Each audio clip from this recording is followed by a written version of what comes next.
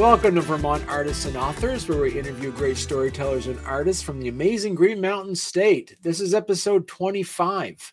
I'm your host, Barney Smith of StoryComic.com, and we're excited to have with us the acclaimed Vermont author, Dan Chodorkoff. Dan. Great to be here, Barney. Thanks very much for the opportunity.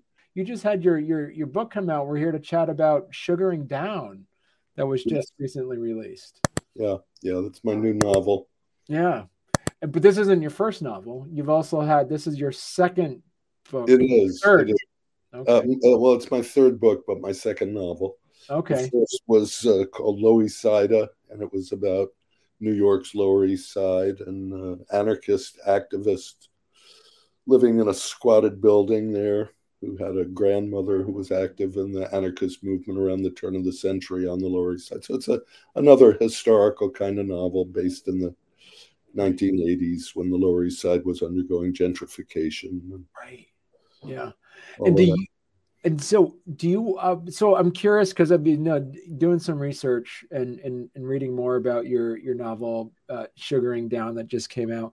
People will be asking you questions like, this kind of sounds like a memoir, and your response is, you're the main characters, David and Jill, and you've always been very firm saying, David is not me.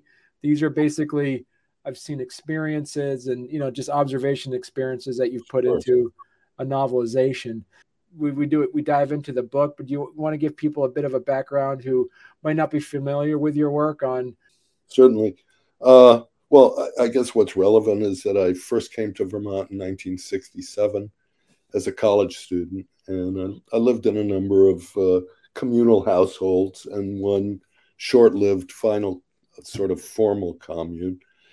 And I was active politically in the anti-war movement during that period, as a lot of people were. I was really drawn to Vermont by the ethos of self-reliance and tolerance and the kind of approach to directly democratic governance embodied in the town meeting, and all of that really attracted me, as well as, of course, the natural environment of Vermont. Beautiful place. So I really relocated up here at that point. I did spend a number of years in New York City when I was doing my PhD in cultural anthropology. That was when I did some work on the Lower East Side that really inspired and informed my first novel. Anyway, Sugaring Down was an opportunity for me to reflect on some of my experiences and delve into some of the history of Vermont that is perhaps less known, but I think very important and significant, and to tell what I hope is an engaging story for folks to get some information from, but mostly hope that it resonates emotionally with people. Right. And how much, as you were writing this, how much did you see this as a kind of also like a nostalgia trip for you as well? Well, it was certainly a reflection on history and some of my personal history, and a chance to reflect on some of the lessons that I learned from those political movements at that time. But not so much a nostalgia trip. I mean, I think with whatever I write, I try to find a way to present ideas that I think are relevant to today. And I certainly think some of the themes explored in Sugaring Down still have relevance. Mm. And so what did you see with, as you're writing the book, did you have to, as you mentioned, is trying to create some similarities or just some relational pieces to what's happening today? Did you have to tweak any of the storylines to more effect for that? No, I really didn't.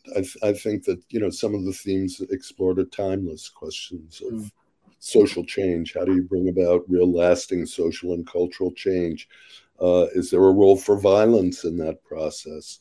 This is, I think, particularly relevant, though now in the, back in the 60s where the book is taking place, the violence was coming from the left. And now, of course, we're seeing the violence coming from the right.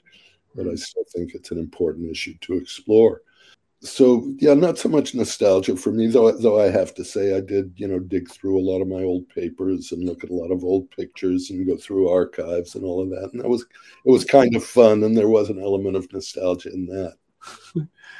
And so as you were writing this, are you more of a, through this process, did you reach out to some old colleagues and friends and say, hey, what are some of the things where you're taking any anecdotes and memories of your friends and colleagues that you're able to utilize in the story? Yeah, no, I have to say I drew on my own experiences and memories primarily, but I did have a lot of help with the book. You know, a couple people read the manuscript at various pages and made suggestions, and that was all really useful, really helpful. Right. But well, the funny thing about the book is that I actually found, to make some of the situations believable, I sort of had to tone things down a little. They were pretty wild times in Vermont. There was a lot. The book itself is over 400 pages. And I remember, seeing in one of your interviews, you're sort of encouraged by editors to trim it down, but you didn't want to?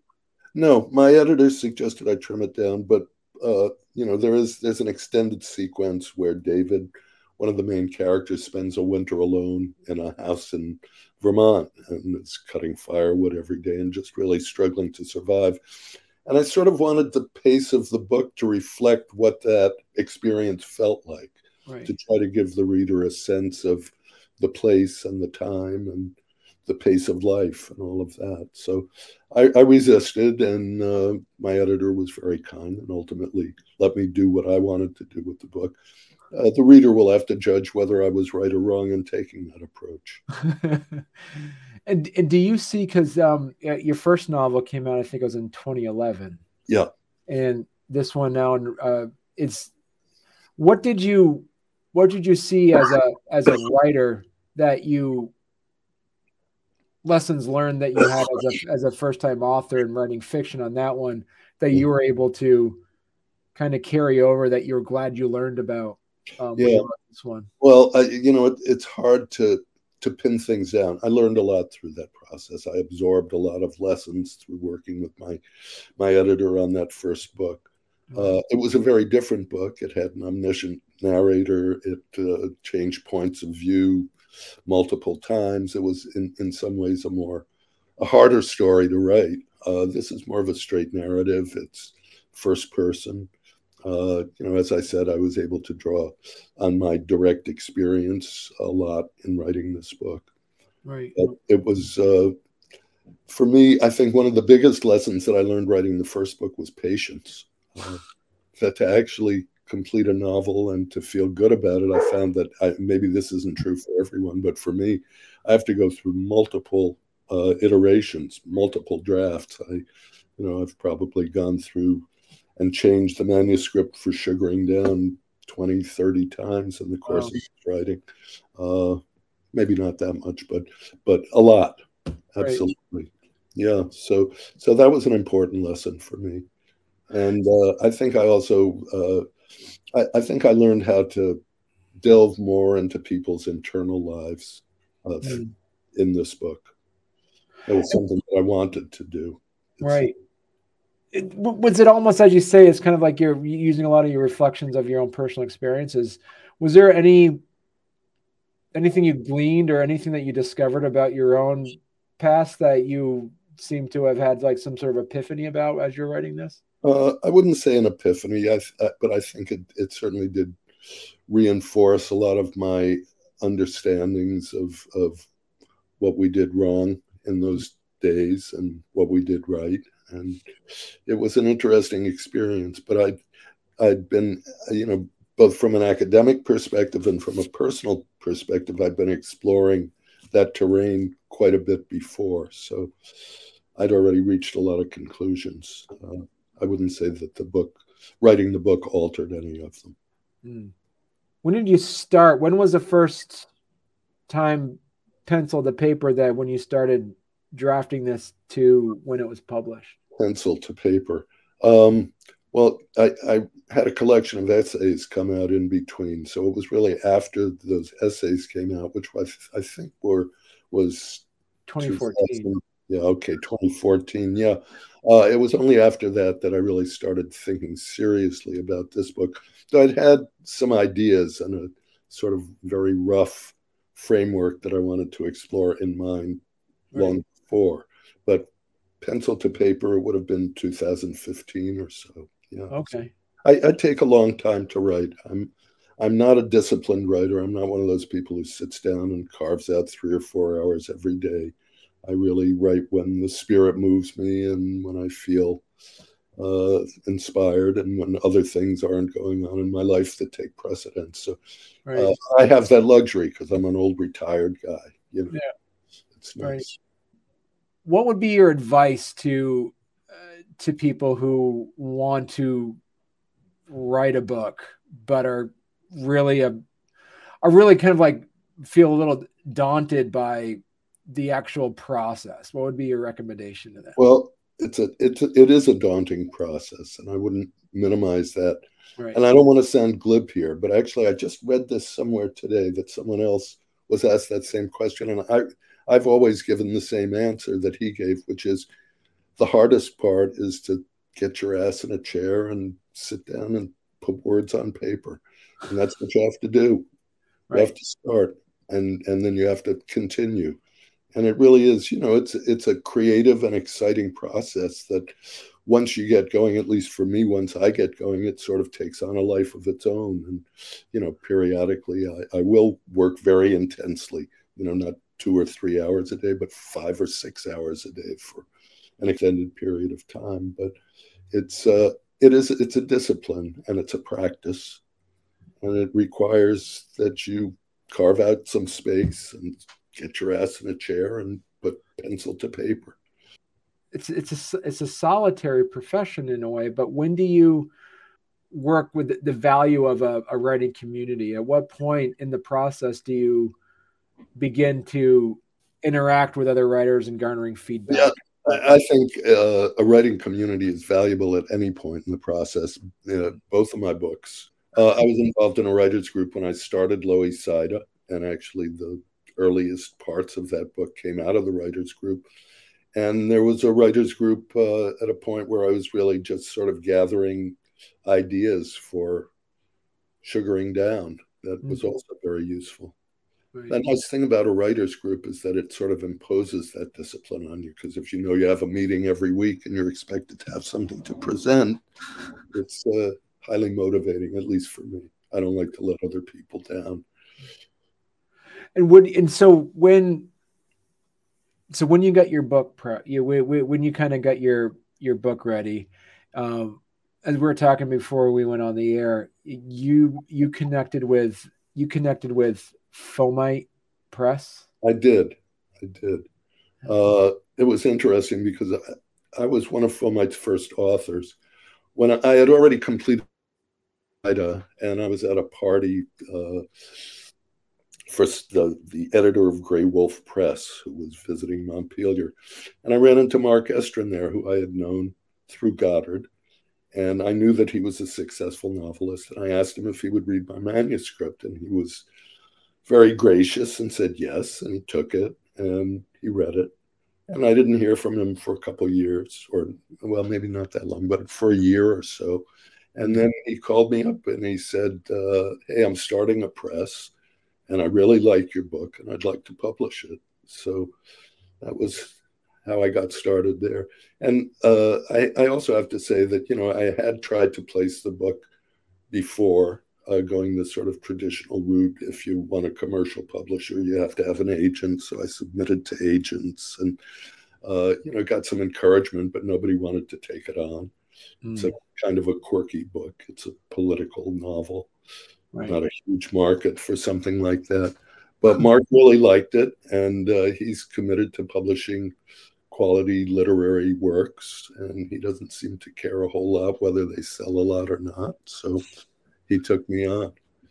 Was there anything that you put in that book that your beta readers or your people who read it's like, Dan, no, this does not fit, but you just kept pushing like it. I really like this in here. And was there anything in there that just never made the final cut that you kind of decide that you maybe you'll throw in something, put it somewhere later?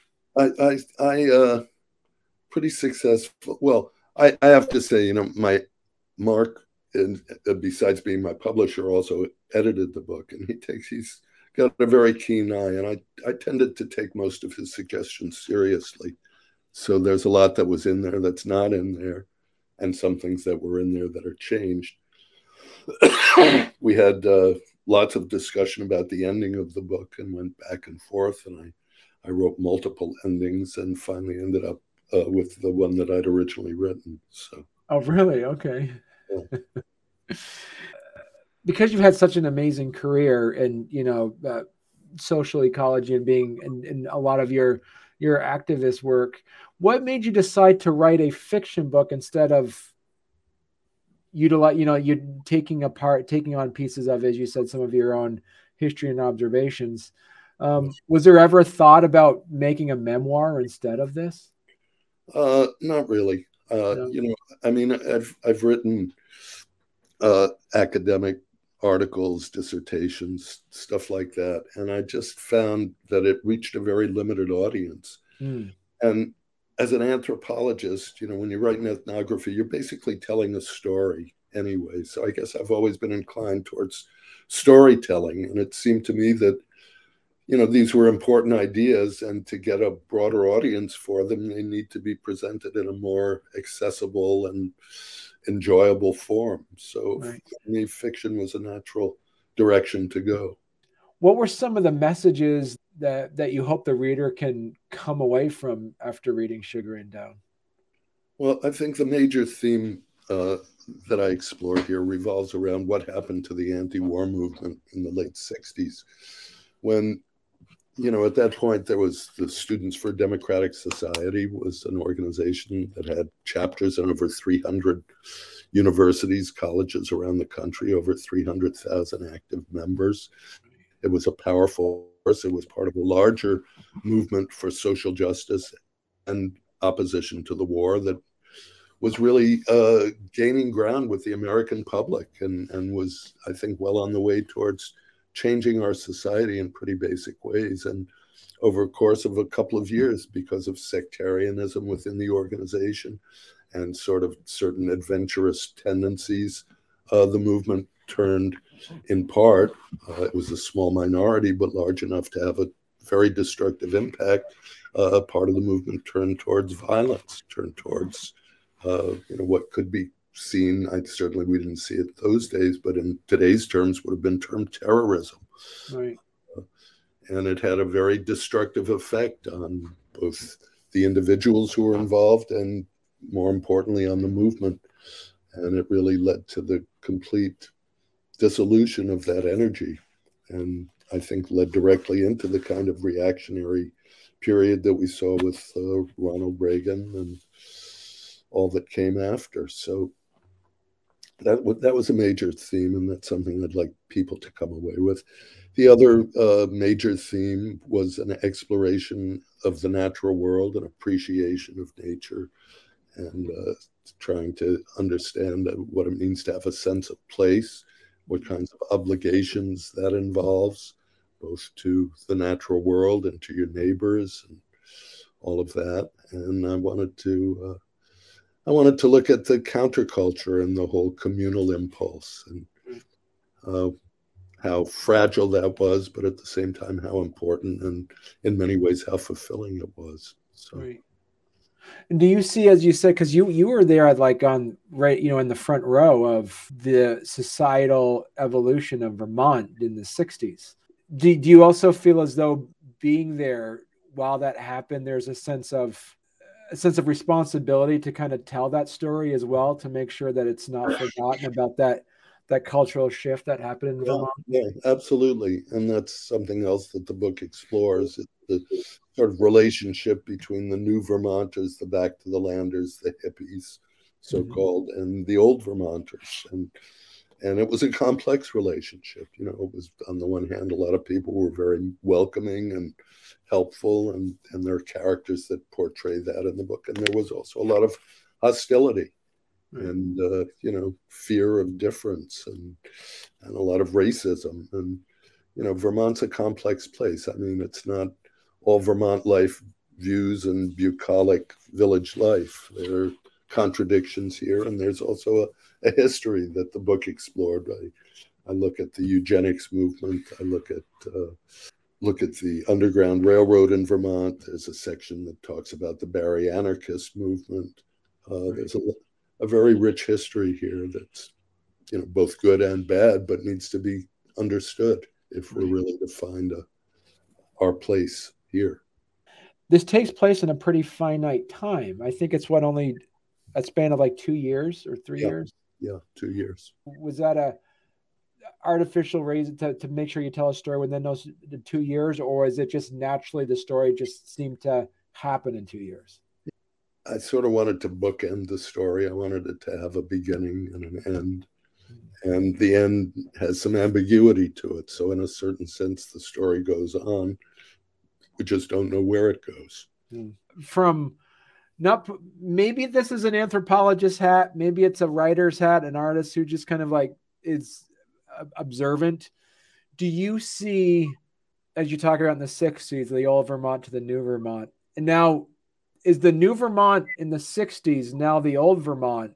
Was there a new Vermont culture and evolve like a more of a evolved ideologies happening in Vermont? And if so, do you feel yourself being now a part of the old Vermont culture from the 60s? I feel very old. Yeah, I think there is still that tension between more traditional 8th generation Vermonters and my kids were born in Vermont, but the old adage that Vermonters like to say, if the cow crawls into the barn to have kittens, it don't make them cows. The cat crawls into the barn to have kittens, obviously. So, I do feel that I'm a part of that old Vermont. It was interesting because I was invited to the Historical Society a couple of years ago, and they did a year-long sort of exploration of the 70s in Vermont. And it was interesting to be a part of a historical inquiry, But Vermont, it's changed tremendously since I first came up here. And I do feel that a lot of what we did in the 60s really influenced the direction of that change. And, it culminates in Vermont moving from being a rock-ribbed Republican bastion to the most liberal state in the U.S. So. Right. What are some of the other responsibilities that you feel, or some of the other stories that you feel as though that you're best to tell? That's a good question. And, I guess that's what I'm trying to figure out right now with this next book, because it doesn't have a story yet. It just has some anecdotes and some reflections. So I've got to find that story. It's a challenge. How much of that style of being a professor kind of infiltrated your style as an author as well? Probably a little too much. And I think it's easy for me to be didactic and wordy and sort of overly academic. And sometimes that's reflected in writing that comes out a little stiff. So I've really tried to be aware of that and tried to address it. I don't know how much success I've had. Right. What do you do when an idea hits you? Or like, as you mentioned, that you write in fits and starts. So do you have, so you longhand out, like, is that the first draft is longhand, or that's just like? Yeah, longhand.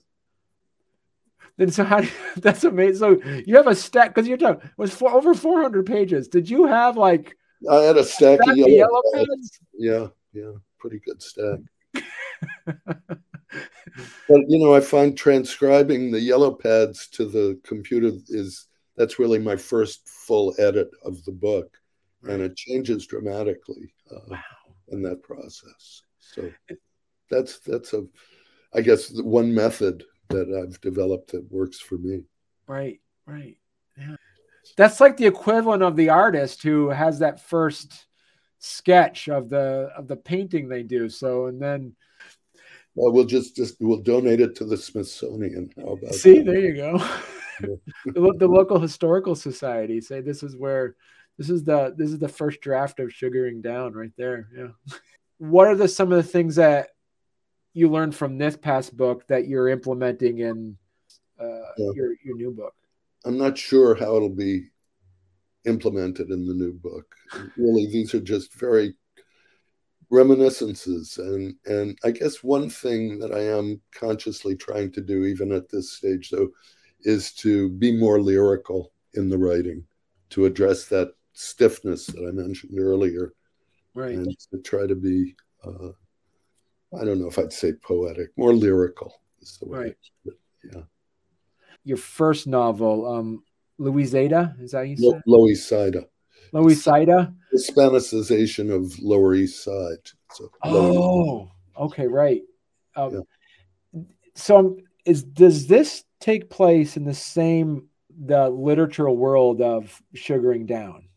Yeah, I would say it does. It's a political novel also. It's about really tracing the history of an idea in a place and how it gets played out in contemporary times, and how that both ties into and contradicts sort of earlier iterations of the idea. So they're both, I think, if we're looking for a genre, they're both oddballs. They don't fit into any kind of real existing genre in popular literature.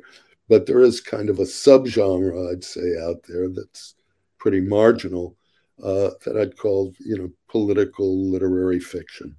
Okay. And that's at least where I would like to see the books categorized. Is that something that Mark, your friend, also kind of helped you kind of like categorize, calling it? No. No. How, from a marketing perspective, what would be some of your advice for someone that wants to make sure the book is known? That's a really tough question, and I can only tell you what Mark, my publisher, told me. I asked him that question when Loisaida first came out. So, how are we going to sell the book, Mark?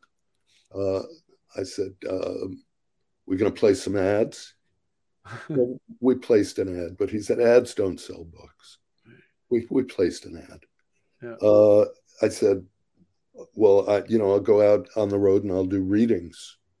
And he said, good, but readings don't sell books. And then I said, well, we'll get some reviews. We'll get some reviews, right? He said, yeah, get reviews. So we got reviews, got some good reviews. Right. But he said, reviews don't sell books unless it's the front page of the New York Times book review. So I said, so how do we sell books, Mark? He said, the internet. The internet. Social media and all of that. And that's something that I'm no good at and that I don't do.